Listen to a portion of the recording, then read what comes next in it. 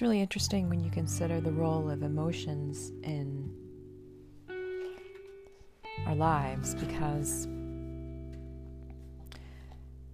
if you look at even old episodes of Star Wars, Obi-Wan Kenobi says to Luke, trust your feelings. So this idea that you kind of go within and see where your feelings guide you. But sometimes our feelings run rampant. And I know for myself, when I've trusted my intuition and my feelings, it's just led me in just really stupid, ridiculous decisions. So then I would abandon my feelings and use reason and logic. And that's much more unfeeling, but it gets you to be much more systematic in decision making.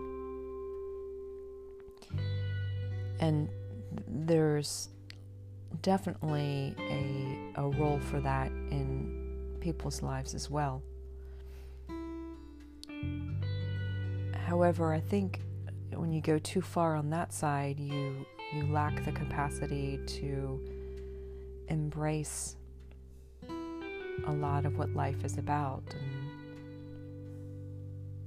And I know that Buddhism tends to be much more separated from the feelings, but there's a reason for that, because they recognize that our feelings can mislead us. So it's a matter of harnessing our feelings and emotions so that they serve us rather than we serve them. And remember, the Dalai Lama said, we should never abandon our desires, because your desires motivate you. They actually drive what you do. But the problem occurs when we go too far into our desires and don't use reason to say, is this appropriate for now? So it's a subtle distinction or sense of discernment for us to look deep into our emotions, where we have to recognize where our emotions can run rampant and use a healthy amount of reason to guide them into better things.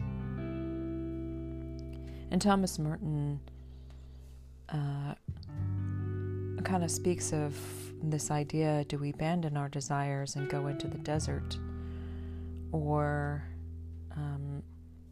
how often do we let our senses be dulled by all of our inordinate pleasure? So this is where he talks about the spiritual life and how a healthy amount of penance, of restraining,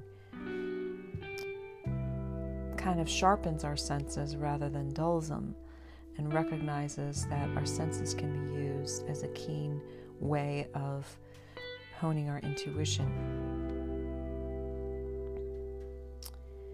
And so he talks about how sometimes we do too much penance.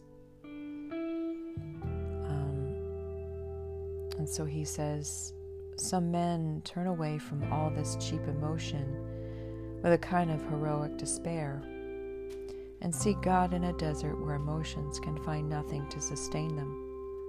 This too can be an error. For if our emotions die in the desert, our humanity dies with them. We must return from the desert like Jesus or St. John. This is St. John of the Cross.